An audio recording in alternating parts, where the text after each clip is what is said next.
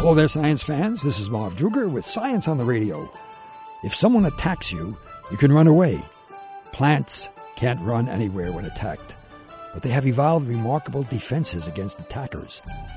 Obvious defenses are thorns, stickers, spines, and thick, tough leaves. But many defenses are more sophisticated. The journal Science described the remarkable defenses of the wild tobacco plant, Nicotiana attenuata. When a caterpillar attacks this plant, the caterpillar's saliva evokes a pulse that goes through the entire plant and causes rapid production of nicotine that affects muscle function of the caterpillar. Also, the plant secretes chemicals that interfere with digestion in the caterpillar. Also, abrasives are secreted that degrade the mouthparts of the caterpillar. Also, the plant emits a smell that attracts predators of caterpillars. Also, flowering and growth are delayed until the attacking caterpillars are gone.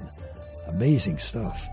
This is just one example among many that demonstrate the remarkable defensive mechanisms of plants. Plants are alive, just like us. Green plants can carry out photosynthesis and make their own food. We can't make our own food, and we're dependent upon eating animals or plants to keep us alive. I don't like to eat veggies because I don't want to destroy these living creatures. When I chew on peas, I can almost hear the peas yelling, "Help!" This is Marv Druger with Science on the Radio.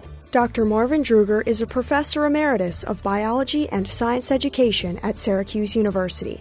Catch Science on the Radio on iTunes and Wednesday evenings at 8:35 p.m.